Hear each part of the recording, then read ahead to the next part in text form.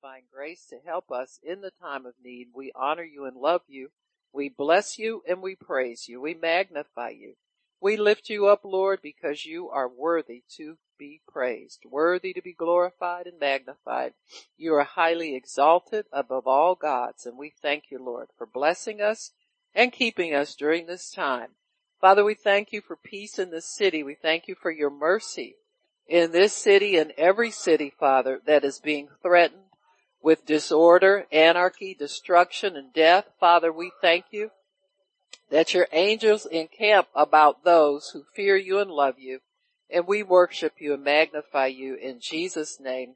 Amen and praise God. Amen. Amen. So we're going to talk about healing today.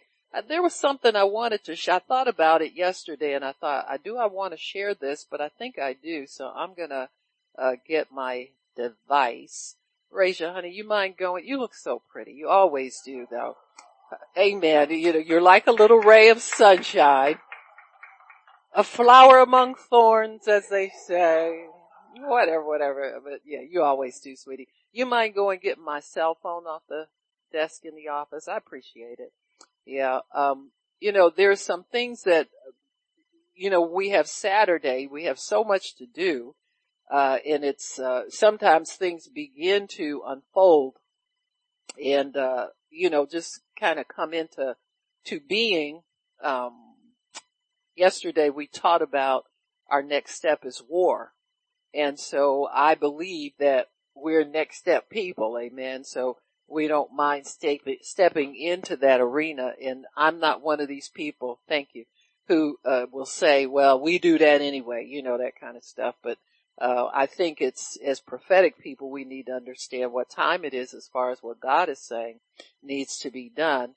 And so I, was able to receive a couple of prophecies through some, individuals, just sometimes, you'll just find something in your box or, you'll link to somebody who knows somebody who shares something. And so I was able to find this, on someone's Facebook page. This woman is a prophetess, and, she has some prophecy. She seemed to hear from God, kind of often. And, I don't judge people on what God's telling them, if he's telling them to post stuff every day, that kind of stuff. You just have to really weigh things by the Spirit of God. Some people don't have anything different to say from day to day, but it's nice to have things confirmed and reiterated because you want to be in the Word every day. But, this prophetess, was speaking about where God is leading his people. And I have felt that all of the challenges that we're having as far as this virus is concerned, our economy, this nation, all of the things that are going on, I really felt that the church has to be careful to be consistent, to be faithful, to be servants of God, to continue to do the work of the ministry and the work of the gospel, and to feed the flock of God. I mean, that mandate never stops. And I'm just so thankful that God has given us a sensitivity to the preciousness of being able to assemble together. Many times he'll set you up to change your heart about, the things that we might call routine things and, same old, and that kind of stuff. But in studying about churches, the persecuted church worldwide, I thought to myself, I said, God, thank you that we're not them. They are brothers and sisters. We're family with them, but I thank you that we still have freedom. And my thinking was that there is a challenge to our freedom at the door every day, because you see where, the people who are very liberal in their thinking, they don't want to share ideas anymore with conservative people. It's just, you don't talk to me. If you're not like me, you're wrong, that kind of stuff. And one of the benefits of having freedom is the share ideas, and to get to understand how people think. And they're human just like I am, but they think this way, and why is that? And can we have some common ground where we can at least have peace with each other?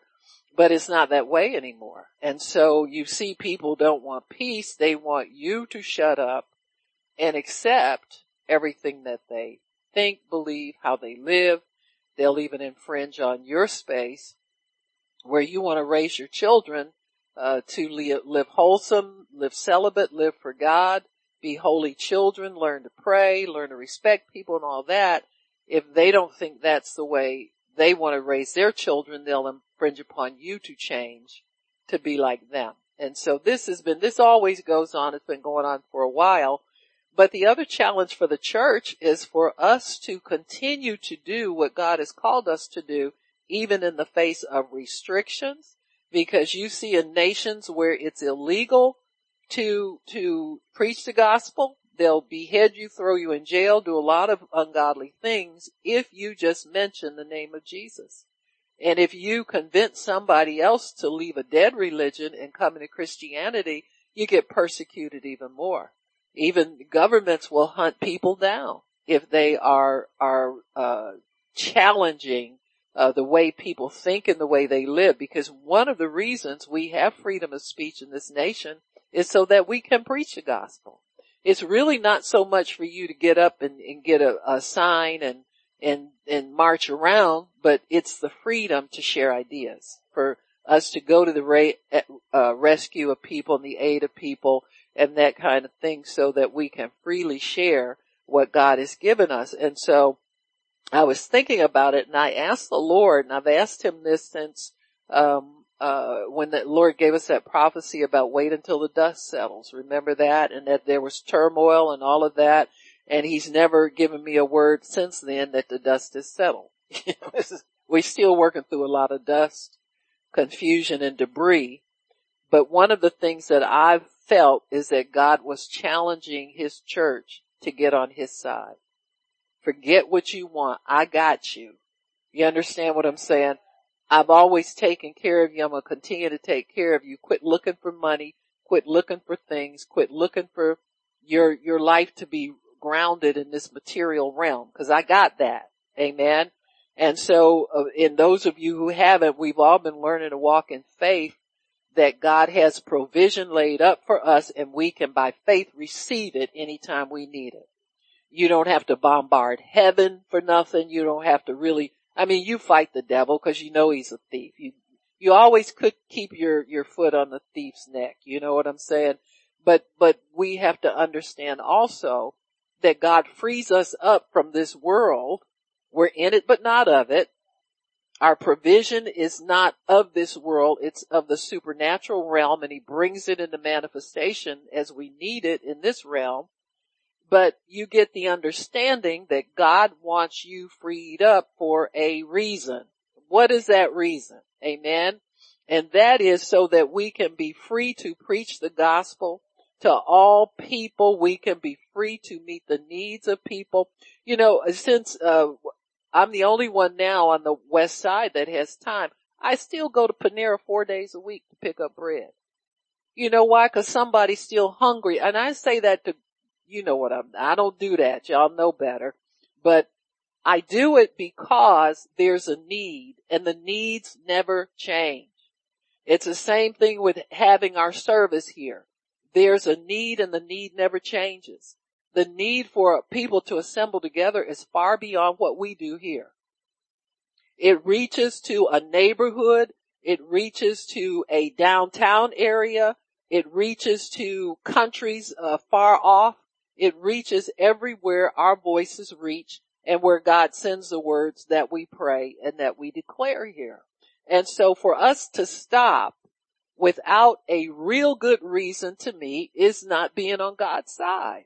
I don't know how y'all feel, but that's how I feel about it. And I think you do feel the same way. Because if I'm not going to preach the gospel, he might as well take me home. If I'm going to let government stop me, he might as well. You understand what I'm saying? So God will always keep a door open for you to obey the Great Commission. He will always. It's never wrong. If people underground in China can do it, we can do it with these fake little restrictions that are put on us by some germ we don't even believe in. Most of y'all don't even believe y'all can get Rona. Huh? And for most of us, the devil is scared us anyway. You like, man, if I get caught up in there, I don't know what might happen to me. I ain't going up in there. Like Pastor Shirley said, a guy wandered in here, wandered back out again. I said, yeah, you want nothing up in here. Unless you want Jesus, if that's what you want, you stay. But if you're here for the shenanigans, you in the wrong place. That's just true. And so, but I look at all these ministers who are siding with their governors that they're not to go to church. Don't open your church.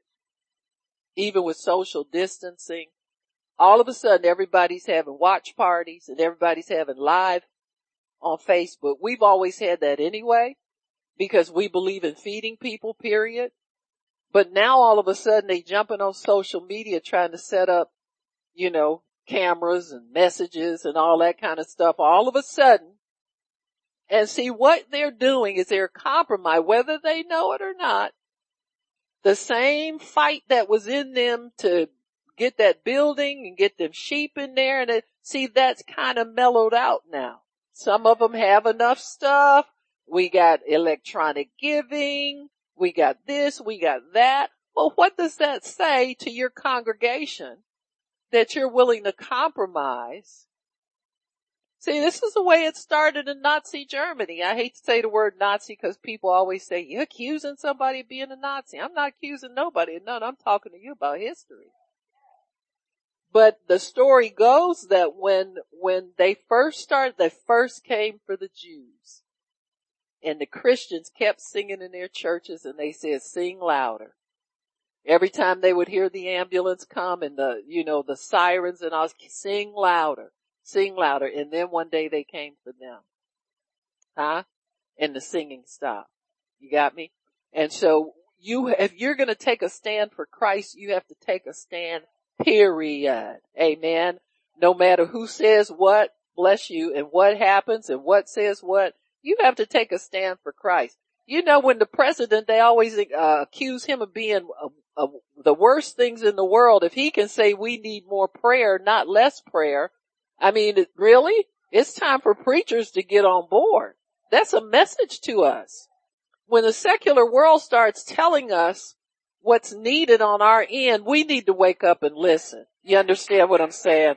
Because what God has been doing, trying to tell us personally and tell us in our hearts and get that fire back in us, but then somebody has to stand up and mandate that we open our churches if we haven't been listening. You understand what I'm saying?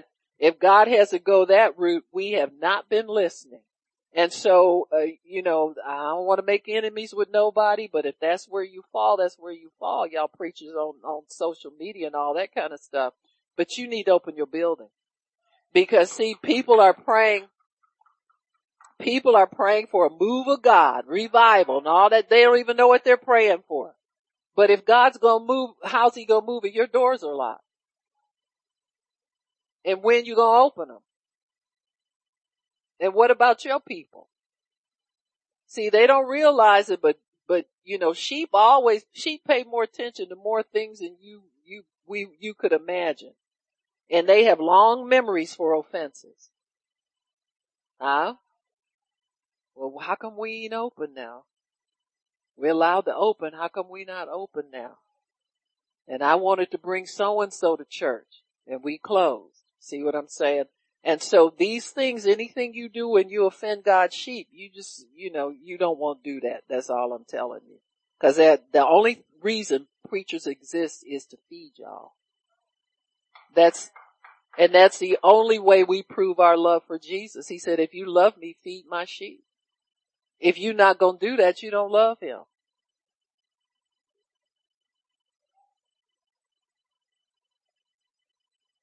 So anyway, but I found this prophecy, this woman, her name is Deborah Walden Fry. She is from Michigan. And she says, this was on the 28th, a couple days ago. She heard the Lord say, my warriors are boots on the ground. My church has left the building. Beloved, I want you to be encouraged. I know that things look dire in the world. To the natural eye it looks very dark, but have no fear, my warrior. You have been raised up precisely for this time and place. I have trained and equipped you. I have baptized you in the Holy Spirit. No more lights, camera, action in my church, for it is time for boots on the ground. You are in army, dressed for battle. God is on your side. The God of glory is thundering. The Lord mighty in battle. Whom shall you fear? Take the land. Take your families. Take your godly authority and speak to the mountains in your life. Lay hands on the sick. Raise the dead. Cast out demons. Pursue the enemy, for surely you shall recover all. The Lord of hosts is with you. You have a dread champion who never leaves you nor forsakes you. You are wrapped in my roar. The glory of the Lord is thundering over his people, and the enemy shall fall before you. That means the enemy of people to tell you to close your church. You understand what I'm saying? Every enemy will fall before us. Weep not, for the Lion of Judah has prevailed. Boots on the ground. That means ground troops who are on active service in military operation, soldiers who are physically present and fighting in a war zone, a place where there is a war or another serious situation, a place where real practical work is done. And so she, explains, goes into a little detail explaining some of the terms she uses. But I thought that was a good wake-up call for people in the church. It's just about the curfew downtown, okay? Some people's phones is slow. I'm gonna turn this thing off. As old as I am, I guess. I don't know. Whatever. But this is no time for shutting things down, folks. This is time for opening up. This is time for mobilizing troops. This is time for feeding the flock so that they are empowered to go out and do the work of the ministry. This is no time for a performance ministry or entertainment ministry. Like Brother Stone, you're saying get your entertainment elsewhere, right? That was funny. But it's so true, sometimes prophetic people just speak it out. They don't care if it hurts your feelings or what, but this ain't for entertainment. And so, we have to keep that in mind as we pursue the things of God. It's not for us to stop, to quit, you didn't start you, God started you. You understand what I'm saying? It ain't up to you to stop.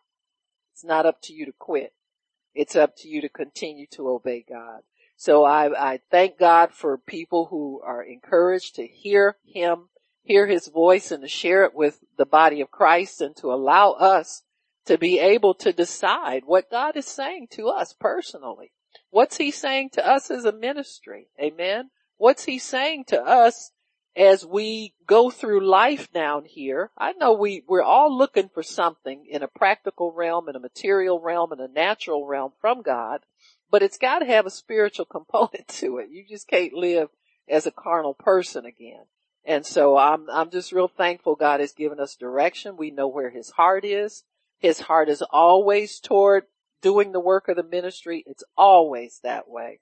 And so I encourage you in that. I anticipate that we are going to do more ministry on the streets. We're going to do more approaching people. As soon as God gives me an understanding how exactly we're going to do it, we'll be able to set up in different places and go where people's needs are, pray for them, walk the streets, encourage them in the things of God, and really win souls, and make that, dedicate ourselves to that as a priority and as a purpose, because I am certain that that's where God's heart is, and it's always there. But more and more, you see how confused and messed up people are in the world, and you see how little help there is for them. And if the church just goes online or the church just goes virtual and there's no reality to the church, I don't think God's going to be pleased with that. That's the way I look at it. So we have real and we have online. We've always had both. We'll never stop having them, and we'll continue to have them because we have a curfew here in this city, but we're here now. God put us in a place where we're not affected by that. And so we have to go ahead and obey God and continue to obey him. So And be thankful that somebody was there to preach Christ to you when you needed it. Amen. And this is how you pay back. Amen. As the world says, give back. This is how you give back. As you go into all the world, you're not saved for you, you save for him. Amen. Amen. All right. Well, Father in heaven, we thank you for the opportunity to come to you, and we thank you, Lord, that your word is precious. Your word is powerful. Your word is mighty. Your word is your covenant bond with us. We can trust your word because it will be fulfilled. And so we thank you and we bless you for it in Jesus' name. Amen and praise God. Amen. Amen again. Praise God. So I thought we'd talk about Exodus 15:26, that none of these diseases that he brought upon the Egyptians will he put on his people. So we are immune to disease. We have spiritual immunity to disease. And that spiritual immunity always manifests in a natural immunity to disease. Amen. So Exodus 15:26, it says, if you will diligently, you know what diligently means? See, problem. This could be a problem area, when the Bible says diligently listen, that doesn't mean listen with one ear on YouTube or one ear on your social media and his word playing in the background. Diligent people go after it. Diligent people make up their minds they're going to get it. It's not going to slip by them. Amen. They're going to get it this time. He says, if you will diligently listen, and diligently means consistently. The word diligent, the root word of that is student. It's a Latin word. The Latin root is student. So it's like if you will studiously listen. Listen like a student. Listen like you want to make an A. Well, that don't hit everybody. C+. Citizenship award. Perfect attendance. Whatever. Almost perfect attendance. Whatever y'all striving for. Whatever kind of student you were. Anything other than absentee student. Spending most of your time trying to perfect your mother's signature. Or one of your friends perfecting your mother's signature so you get an excuse for not being there. Your parents not know it. But this is one time in your life you can change that and learn to be diligent. Amen. So he says, if you can, like an A student, listen to my word. That word hearken really means to pay attention with the mindset to obey. See, pay attention with a mindset that I'm going to do this. If it requires a change, God help me to make the change. Empower me to turn around and go in a different direction if I'm headed the wrong way. All of those things, whatever it takes for you to obey God, that's what he means. He wants you to commit to that. So diligently hearken to the voice of the Lord, to his word, and will do that which is right in his sight. Give ear to his commandments, keep all his rules, statutes. That word statutes really has to do with legal precedents, legal dealings for laws, written laws. And he says, if you'll do that, I'll put none of these diseases upon you that I have brought upon the Egyptians, because I'm the Lord that heals you. So really, I am your Lord that heals you. He was not the Lord of the Egyptians. They served other gods. And so they got disease because he was not their Lord and their God. He could have been. And I believe that at the end of the Exodus, he was God to many Egyptians. Because there are a lot of people that got converted. Listen, you look out one morning, there's frogs everywhere, and then they disappear. You look out again, there's lice everywhere. You want to know, well, who has the power to do all this stuff and straighten it up? I think I'll check him out. So he did it as much for Egypt as he did for Israel. Listen, God wants some converts, folks. He loves us and all that, but he's looking for us to get him involved in our lives so he can manifest his glory to other people. He wants to win people over. So we have a covenant of health with us, with God. A covenant really describes if-then relationship. If you will do this, then I will do that. So a covenant is always that way. It's two-sided. There's an obedience that we have to perform, and then there is the reward that we will receive for that obedience. The neat thing is about this covenant is that you really don't have a whole lot of heavy lifting to do. Like, if you know you got a bad habit that keeps you feeling condemned or keeps you feeling like God won't bless you, or you know how the devil works with weakness in us. Certain things that we know we shouldn't be doing, we keep doing it. Wish we didn't do it. Keep doing it. Like Paul said, the thing that I want to do, I don't do it. The thing I hate doing, I keep doing it. That's the conflict of the old man, the man of the flesh versus the spirit man. Your spirit knows what you ought to be doing, but your flesh seems to have such a grip, you think.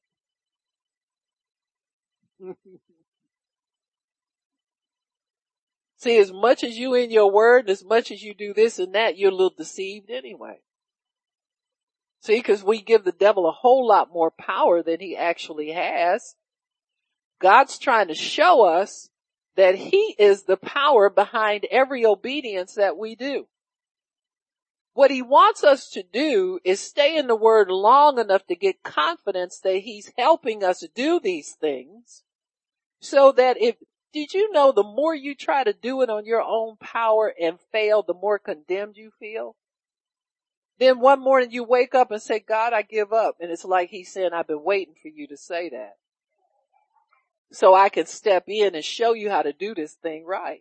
Amen. And so as much as we want to do the right thing, and see, the worst thing in the world to do is go covering up for your bad behavior and making excuses for, well, you know, I was raised in, oh boy, here we go. You've been flaunting that excuse for like 50 years almost. When you gonna get over yourself? Or better yet, when are you gonna let God help you? Because he's there to help you get over that old dead body that used to be you. You got no business dragging that carcass around with you everywhere you go. Hello?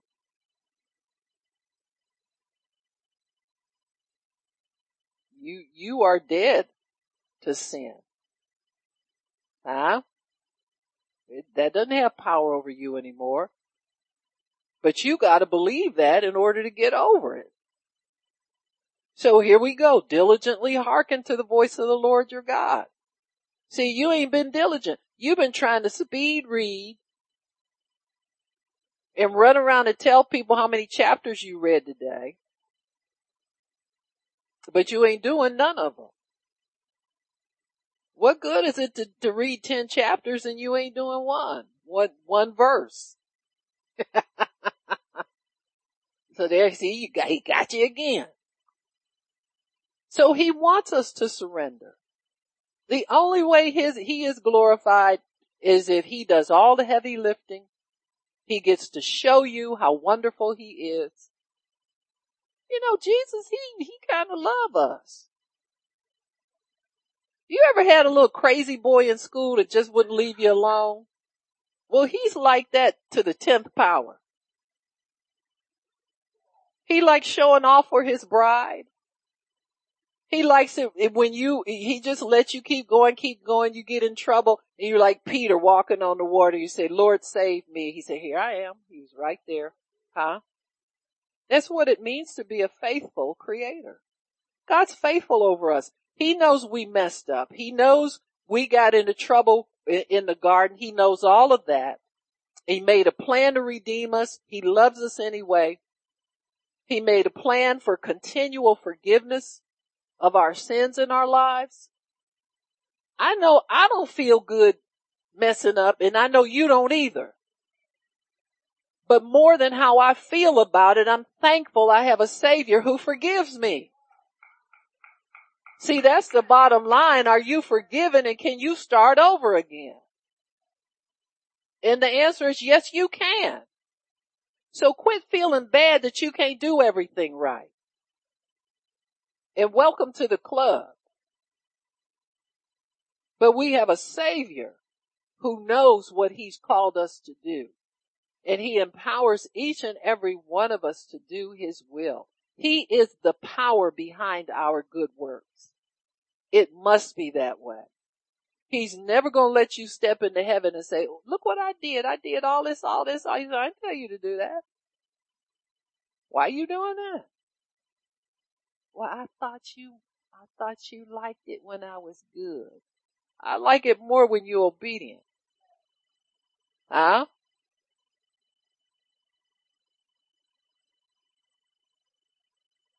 You know, people, when you do too much to try to impress them, they get suspicious of you. You know that and I know it. Huh?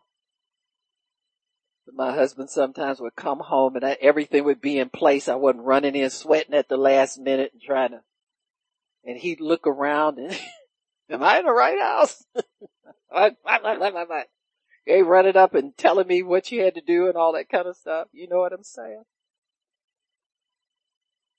In other words, just be yourself. Huh? Don't be trifling and don't try to take advantage of me because I love you, but be yourself and let me help you with the rough stuff. And that's all God's saying to us. That's what salvation is all, that's what the new birth is all about. It's, I love you anyhow. Let me help you because even on a good day, you're going to goof this up. Huh?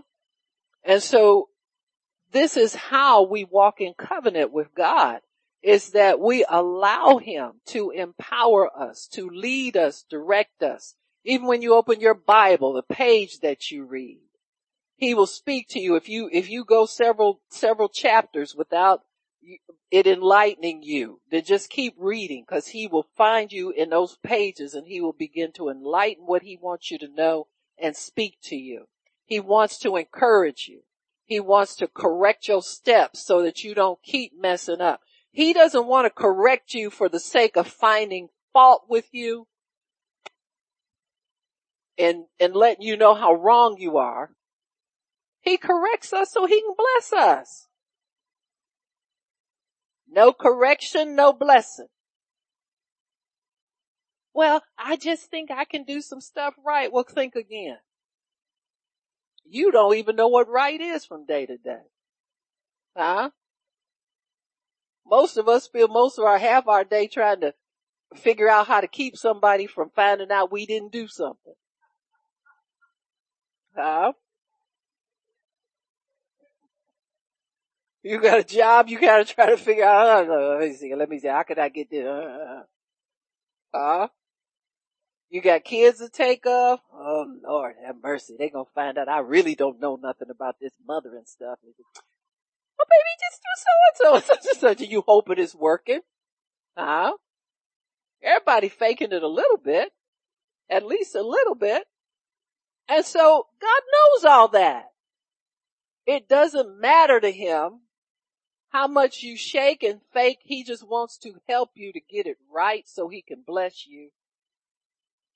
You're corrected so you can be blessed. When He corrects you, He just directs your steps in the right way, in the way of blessing. So when your steps get directed in the right way, it's a blessing to you because you know a blessing is coming from Him because of your obedience. So that's the easiest way to do it, except we don't realize that. We go the trial and error method for quite a while, trying to figure out how to do it ourselves, instead of just saying, you know what, God, I really don't know what I'm doing here. I'm stuck here. I got this problem, that problem. I need this healing. I want this done. I need that done. And please help me with this. Direct me with this. See, that's what's called faith. Faith isn't you have all the answers. before he calls you answer? No. You got it backwards. You call on him so that you can get the right answer. And you can spend your time doing things that are going to produce for you instead of trial and error. Oh, I hope the Lord don't find out I don't really know what I'm doing with this faith stuff. So you try to come up with all your little possibilities and work this law and work that law, and Brother Hagan said so and so, and then Brother somebody said this and that, and somebody said, no, that's wrong because Joyce Meyer said it ain't like that, it's like this. That's all well and good, but really the bottom line is Jesus wants to hear from you. He wants you to talk to him. It's good that you can receive from his servants.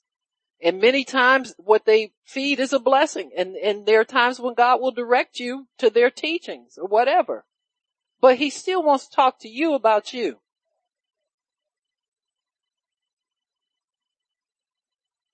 So none of the diseases. We have immunity against all disease. Actually, Deuteronomy 28:61 tells us that chapter lists all of the diseases. Most of us are familiar with it from years ago. But Deuteronomy, the 28th chapter, Deuteronomy lists the blessings and the curses. So you'll know exactly what they are. Disease is part of the curse of the broken law. So Jesus paid the penalty for that though. This is why you don't get sick every time you do something bad. If that were true, you'd never get out to bed and God would never get any work done for his kingdom. And we'd be sad little witnesses. But even when Israel was under the Mosaic law, they lived healthy because they had a priesthood. And then when they sinned, they could give a sacrifice and have atonement made, and they lived healthy. They lived healthy until either they backslid, the kings backslid, the prophets backslid, or somebody backslid and took everybody down with them. That's why we have a better covenant. It's based on your individual obedience to God. Even though many times we are limited by bad leadership. That's why God will shake things off of you and command you to move on. We all live like this. We all started out in a religious church. You wasn't saved. You went to church because somebody made you or your parents told you to go to church, or even they took you, but you never got born again. You drop out of church, you start to run into problems, you come back looking for something, you see it's still not there. Amen. Then finally you cry out to God and all of a sudden the kingdom opens up to you. It's been there all along. It's been hidden from you. All of these steps are important, leading us to God. As I'll see people look back and say, well, I was in that church, but they didn't do that and didn't do that. But they give you a foundation. They taught you something. Don't condemn your foundation. I had to learn to grow up about experiences in life. Not hold it against people for doing the best they could or just what they knew. It was usually more than what I knew. So after I knew more, I added to that, shake the dust off your feet and keep stepping. To forgive people and keep stepping, or don't hold grudges and keep stepping. But don't go back there again. Just keep stepping. And so, God has given us a covenant of health that requires that we obey his word. That you listen and obey. You listen and obey. You can't obey without listening. So you listen and obey. See, God doesn't want somebody who knows everything already and jump up and start doing stuff. He wants somebody who's going to listen first and obey. I've been wrong so many times because I thought in my heart I really wanted to see something happen, and then the first movement looked like it was happening. I thought it was God and found out it wasn't. And he said, you didn't listen to me. You prayed and then you looked in the natural to see. Anybody ever done that before? And goofed up so bad and you went into shock. You think, really? Some people don't know how to say that they're wrong and ask to be corrected. And see, I thank God for a mind to repent and get corrected and then move on instead of holding on to and you gotta be right. See, I've run into people like that. God told me. God told me. God told me to tell you. No, he didn't. Cause he never told me he was sending you here with nothing. And I didn't ask him to send me nobody.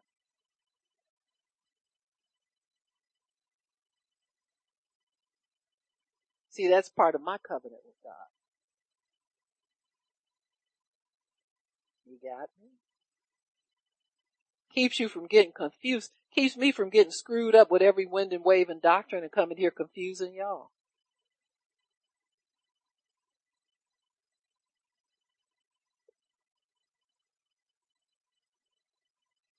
Yeah, he said not only those diseases that are listed in Deuteronomy 28, but every disease that's not written in this book. So that includes Rona. This thing everybody running from and scared of and offending people in supermarkets because they don't wear a mask and you closer than 6 feet. Go in the supermarket with your arms swinging out wide so nobody can touch you. And see, they don't have a covenant of divine health with God. You have one. That's why sometimes when you say like you're at home and your mind is a little blank and you start breathing,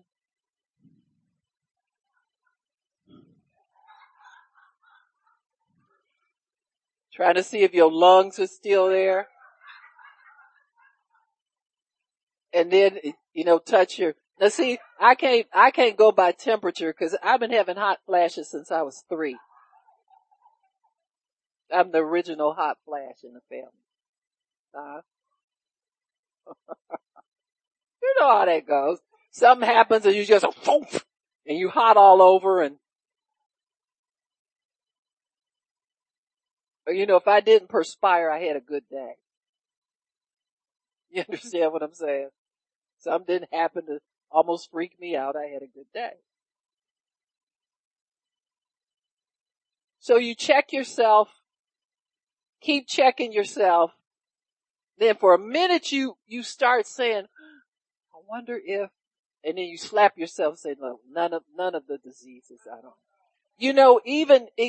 Even when you start going down that road, you can only go so far because you can't push yourself beyond a certain crazy limit.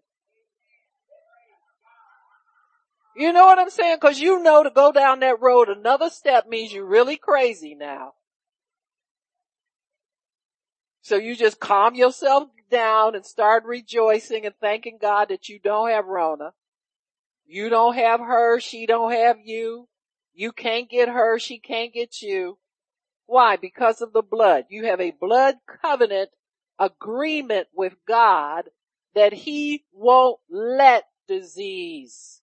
It's not about you catching nothing. It's about whether or not he'll let you have it. Think about Rona as just like you would think of anything else that you could obtain in life. You can obtain the blessings, but you cannot have the curse. That's off limits. It's not offered to you. He's not gonna let you have it. You prove it to yourself. Keep trying to make yourself believe that you're sick and see how far you get.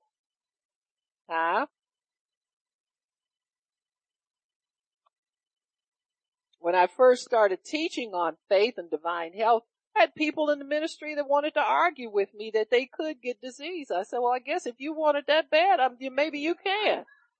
But me, myself, I'm trying to stay healthy.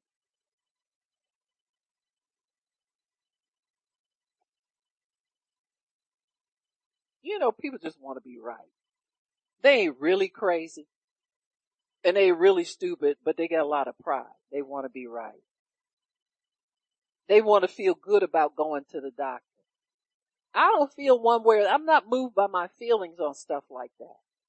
It's like, okay, God, I'm turning myself in. I got to go for now. But none of these, I'm refusing disease. You understand? I'm not receiving nothing of what they have because I know it's not for me. You took too much punishment, too much shame, too much indignity thrown to you for me to sit up and feel comfortable going and settling for less than what you promised me. I don't care what level it's on. It can be on a health level. It can be on a finance level. It can be on a job level, career level, whatever it is.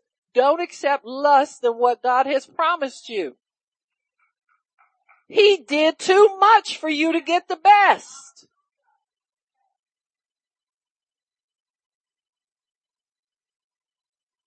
You know, sometimes you just have to chill out and say, okay, God, this is where I am right now, but it's not your best for me, and I'm moving. Show me how to get your best. Show me how that's done. Isaiah 53. Surely, it's another covenant promise about our health. Surely he has borne our griefs, carried our sorrows. He took them away. Where? None of your business. Because if you knew, you'd be trying to preach on that. It's true. Some preachers have picked the jots and the tittles to preach on instead of the written words. They'll make a living out of just preaching obscure little things. Because there's always a contingent of believers that instead of doing the word, they want to hear little itching ears. Well, so-and-so is teaching on, oh boy, here we go. When's the last time you prayed for a loved one? When's the last time you prayed for a sick person? Instead of your endless genealogies. Huh? Who begat who and who? Huh? Where did Cain's wife come from? Huh? Bible says the land of Nod is where he lived. That's where she came. What was her name? I don't know. Well, how you know? Because I read my Bible and I believe what I read. Because it helps me to believe. Don't help me to argue little mindless things. Matthew 8:17, you see this walked out. Isaiah 53 was the prophecy. Matthew 8:17. Here Jesus is. He's actually living on the earth. He's come to the people that God sent him to. Verse 14, when Jesus was coming to Peter's house, he saw his wife's mother laid and sick of a fever. He touched her hand and the fever left her. And she arose and ministered to them. And when the evening was come, they brought unto him many that were possessed with devils. And he cast out the spirits with his word and healed all that was sick for this reason. For this reason. Not because they were good, not because they did everything right, not because they had great faith, even though it took faith to get there, but he did it to fulfill scripture. He did it to fulfill Isaiah 53, saying he himself took our infirmities and he bore or carried our sicknesses. So Jesus took your weakness, sickness, desire to do wrong,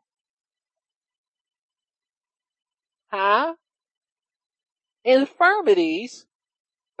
That's not just a spirit of sickness, but that's a spirit of weakness and weakness toward sickness.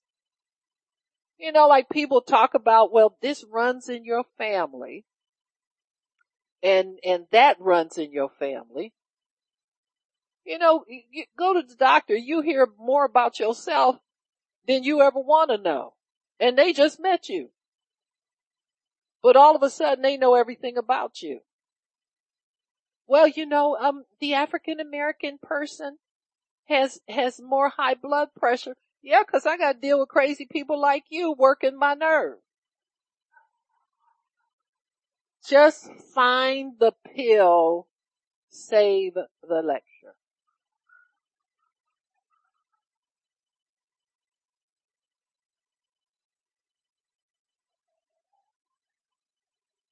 I came here for help. I didn't want to come here. I said, you don't even know who I am. Uh-huh. 'Cause I barely know all I know is what folk tell me about who I am. You have no clue. Uh-huh. Just give me the pill, whatever it is. Then they give you something that makes you stagger. Then you find out why you got the lecture.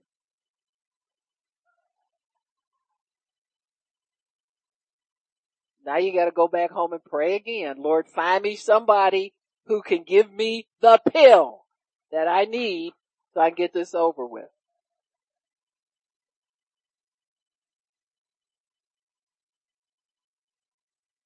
But Jesus took this away from us so that we wouldn't have to be dependent on man's trial and error to get you the right dosage, the right pill, the right medication. He took all the trial and error out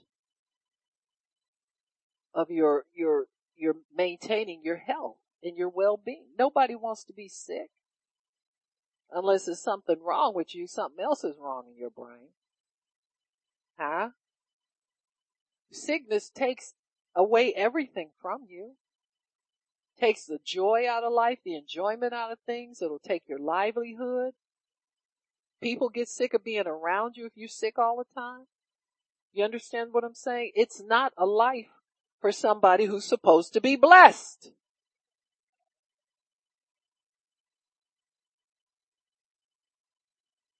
So he said, none of these diseases. I don't care about your family history. I don't care if your ancestors came over on a boat. I don't care if they, threw tomahawks at each other for fun. I don't care about none of your ancestry.com to tell you who you are. You're redeemed from the curse of your family history. I don't care what it is. Himself took our sickness. Himself. He took it himself. He didn't send somebody to take it. He didn't tell you it mysteriously left somehow. He took it on himself. Carried our sins away. Carried our sicknesses away. And he left us in divine health. That's what he leaves us in. And so it's just like with Israel. He brought them forth with silver and gold, and there was not one feeble person among them. When you get born again, all your debts are paid, and God puts you in divine health and wealth. Already.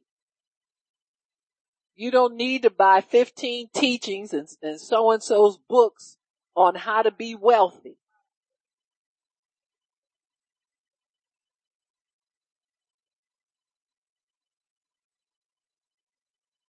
All you got to do is diligently hearken to the word. Christians have been wealthy forever. It didn't just start with these people that we think know everything about finances and what do we call it? Divine prosperity, financial prosperity, all that kind of stuff. You don't need to have sermons forever teaching people how to get money. Because most of them sitting out there know more about it, getting it than the preacher does. Because the preacher depending on you to go out and make some and bring it to him.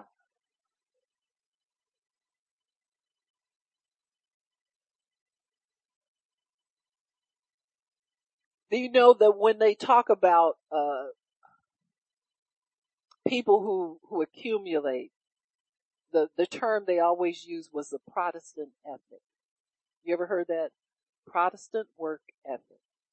Now they just shorten it now and say work ethic, but it was always a Protestant work ethic because Protestants were wealthy people. Catholics got their money from we don't know where.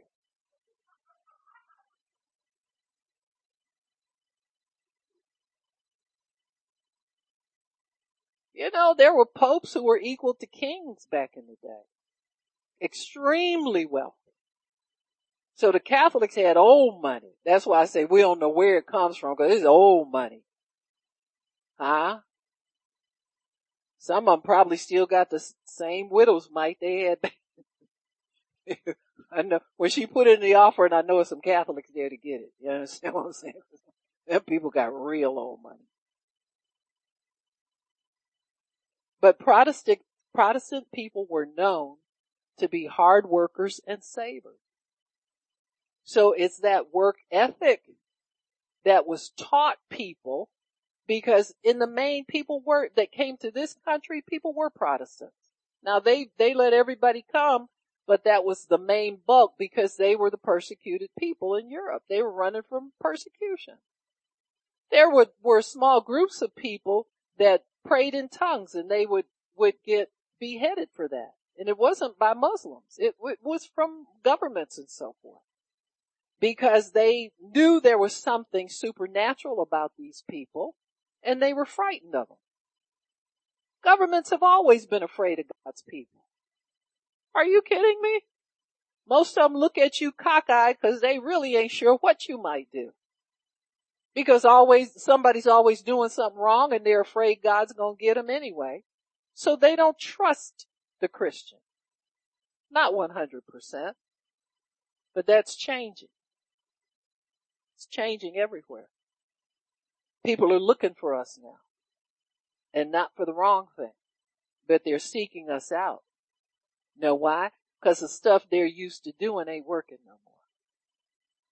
See, you don't ever have to fear if you'll ever have a job, if you'll ever be this, be that, because what the world has is going to quit working at some point, and they're going to be looking for somebody with an idea and an answer. If they went down in the bottom of the pit of the dungeon of the jail and got Joseph out because he had an idea and an answer and a gift and an ability, it'll happen again. Huh? That's always been so. You come up with an answer that's going to save a nation or bring prosperity, and you have a way to make a life for yourself. So Jesus in Matthew 8:17, he did all this that it might be fulfilled. So part of why we walk in divine health is because God is fulfilling promises that he made in the scriptures. So in other words, it's not up to you to work and prove to God that you're living right and doing right so he can bless you. It's up to him to fulfill his word in your life. So whatever it is that we're believing for, he has to bring it to pass. Your good works can't bring it to pass. And they can't impress God either, because he knows the only good you're able to do is because he empowers you to do it. And we kind of like stumble on doing the right thing sometimes. Or little faith accidents we have. And we're shocked that worked. I've never done anything like that before. And it worked. It must be God. See, this is the way we're supposed to live. We're not supposed to live in the confident, the fake confident stuff. Well, I've been confessing the word, and I've been, fasting and be on consecration.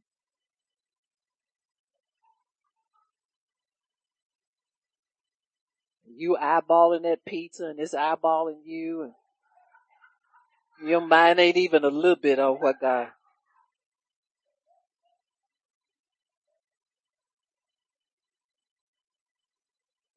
Can't even do that right. You understand what I'm saying? I mean, this is who we are. This is where we live. You're not doing everything. You know, I was reading our girl, Rejoice Marriage girl. Yeah, Charlene Steinkamp. And Bob. Oh, no good Bob. Got saved. Oh, good for nothing Bob. I read that, oh Lord, went off and left that woman and kids. You know, you kinda, did he get saved? He did. Ah! Yeah. You know, them stories be getting interesting. You say, oh Bob, oh no good Bob. Look at him over there living with some other woman. When did his leg fall off? He got both legs. Oh, come on, God.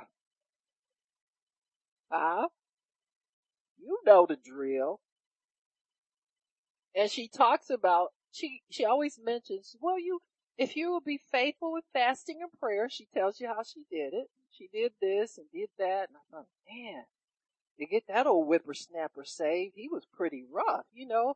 And I'm thinking she's, you know, going 60 days without food, water or something. She fasting one meal a week.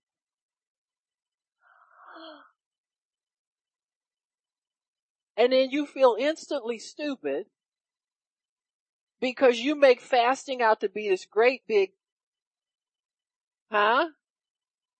deal. And but see the difference between me and her? She checked with God to see what would get the job done.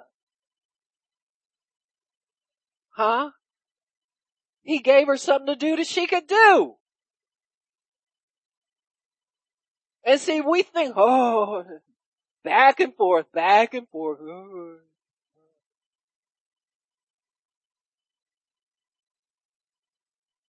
It's all about letting him be God. Himself took our infirmities. Himself bore our sicknesses. God will never give you something to do that's going to be hard for you to do. It's called grace.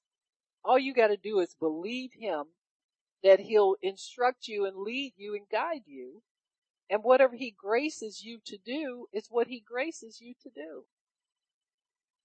There are times when your heart can get overwhelmed with love for God and you'll do some extraordinary things.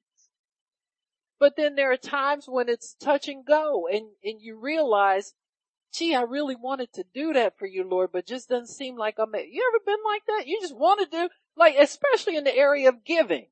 You know, we all want to give more than we give. And then that thing in your brain snatches you back and say, you gotta pay this, you gotta pay that. Sometimes you need to tell that thing, listen, God is the one who's gonna pay it anyway. I don't have no money. If I listen to you, we ain't gonna have nothing. But we don't. We pay attention to it most of the time because we know we gotta pay our bills. But you know, there are times when we want to do extraordinary things. And you know, God will back us up on most of that. I'm telling you, I have never been broke yet. I have never not been able to pay a bill. I have never not been able to meet an obligation.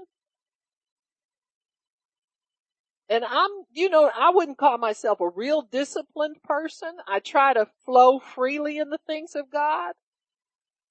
But I don't resist, if there's certain things I need to just get it out of my life now, I just say, God, well, listen, I'm going to have to get rid of this. So, help me, whatever. We in this together. But really, that's really what obedience is. Sometimes it's touch and go. Sometimes it's easier than at other times. But you need his word, a real strong word in you to be able to do what he wants you to do. You got to know those basic things that you're supposed to be about. And there's some things that will be mysteries to us that we will just have to accept God's will for right now and just ride it out. The secret things still belong to him. But the things that are revealed, we're responsible to walk them out and then teach them to your children and your children's children. That's your responsibility. So really, instead of trying to find out all the secret stuff, we be diligent with the stuff you know. Be faithful with what you know. And don't be picking and prying into other things. So Jesus paid a ransom.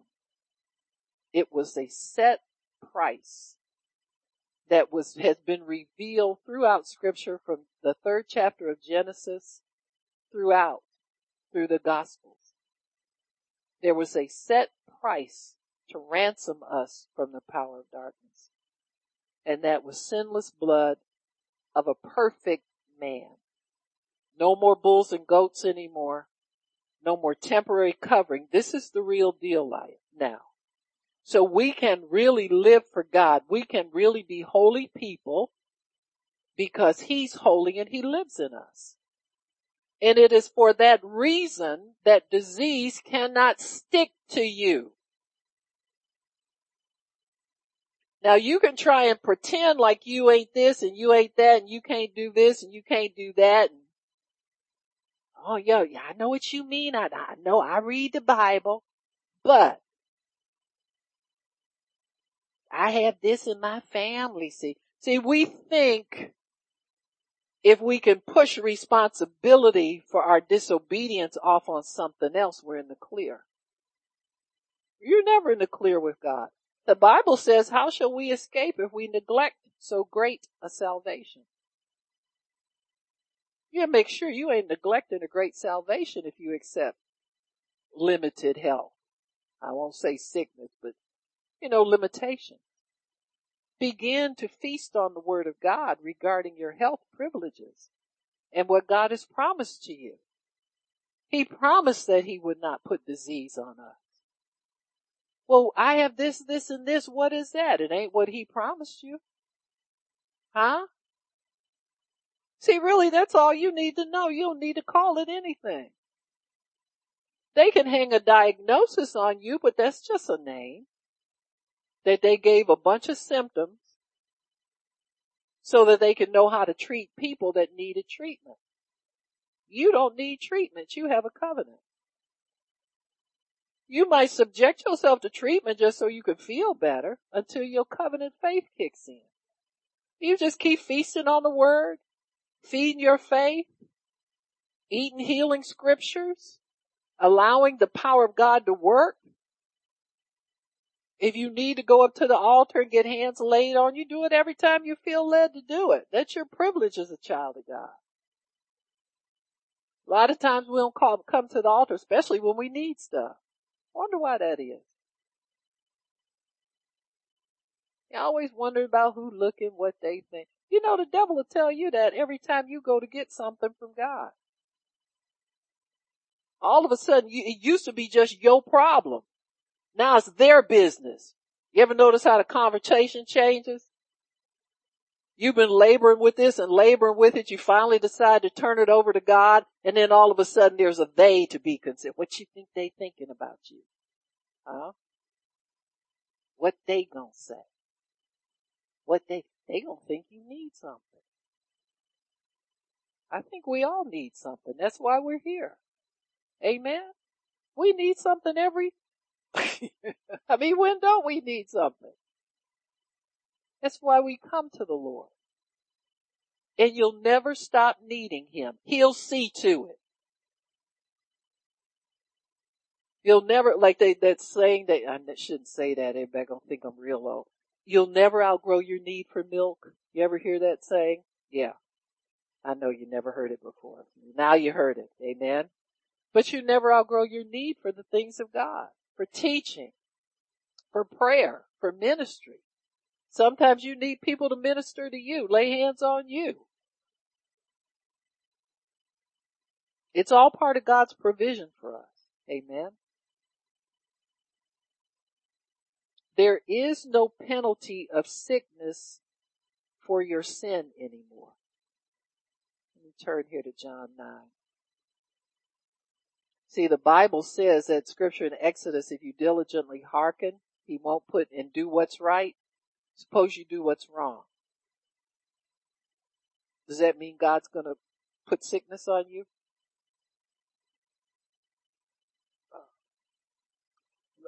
John 9 verse 1.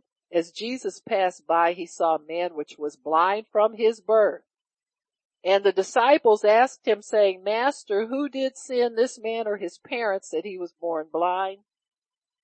Jesus answered, neither him or his parents, but that the works of God should be made manifest in him. I must work the works of him that sent me while it is day, for the night is coming when no man can work. In other words, get out my way. As long as I'm in the world, I'm the light of the world.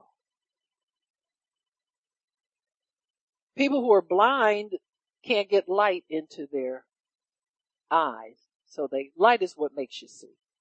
Amen. So he explains to them, this man is going to see because the light of the world is here. Enough said. Really?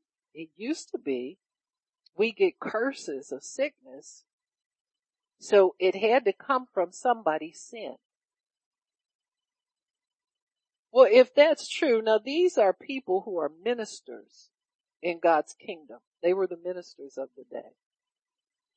And instead of them receiving people's offering as an atonement for their sin and allowing them to get their healing, they have resorted to pointing the finger and blame. Huh? Now think about it. Any so-called minister who would rather quiz you about what you did last night and if you got sin in your life and what your parents did and what are your generational curses, instead of praying for you to receive your sight or receive your healing, is no longer a minister. See, that's why Jesus is there. Because they needed a minister bad. Because all the people who were supposed to be ministering to people were no longer ministering to them. They were money changers, con men, rip-off artists, taking people's family property from the widows. They were doing everything but ministering to the people. Because you can't serve God and mammon too.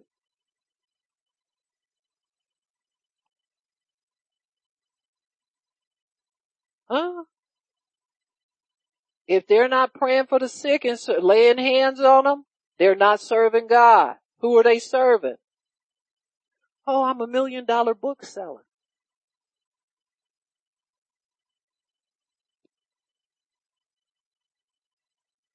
I mean, they write about God. Got great swelling words in their sermon. Millions of dollars of books.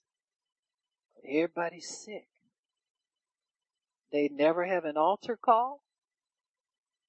Now tell me if I'm wrong. Am I wrong if somebody can tell me somebody's doing all that and has an altar call? Very few. Very few. So who are they serving? That's the thought. See, that's why everybody's on lockdown. That's why the church, we maneuvered ourselves into a position where we're locked down.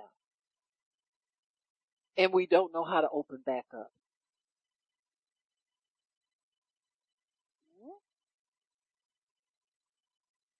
President said churches are essential. Get them people back in there. And we still got some people sitting back. You don't tell me when to open my church. Ooh, ouch. Ooh. The doors of the church is closed. Where is Tony at when you need him? Right. He could give us a rap to that. Remember, the doors of the church is open. Well, the doors of the church is closed. And the pastor's closed. This ain't the government doing this now. This is ministers. And see, when Rodney Howard Brown defied the governor of Florida, ooh, you should have seen the people on Facebook, the preachers, telling him he was wrong. He gonna get all them people killed. He gonna, I said, oh, Lord, I knew it was bad, but I didn't think it was this bad. See, and at the lead of the charge was apostles and prophets who claim they have apostolic authority and prophetic authority, and they're too scared to challenge the governor of a secular kingdom. And you rule and reign in the kingdom of God, and you can't go to the governor and tell him what thus saith the Lord, what God told you he thinks needs to be done for your people. Well, Glorioski, the governor changed his mind. He said, I think I'll let you open your church. Huh? But there's still other ministers condemning him, talking about people just like him, and all he's doing is obeying God.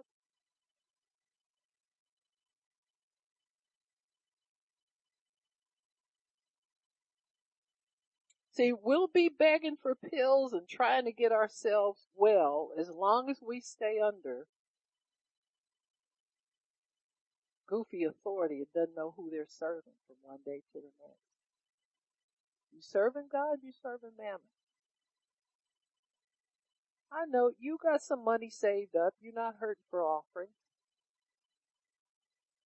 You can keep it shut for a little bit longer. But when you think it's time to open up, what's going to be there? See, that's a great unknown. What'll be there is what God places there because you've been faithful.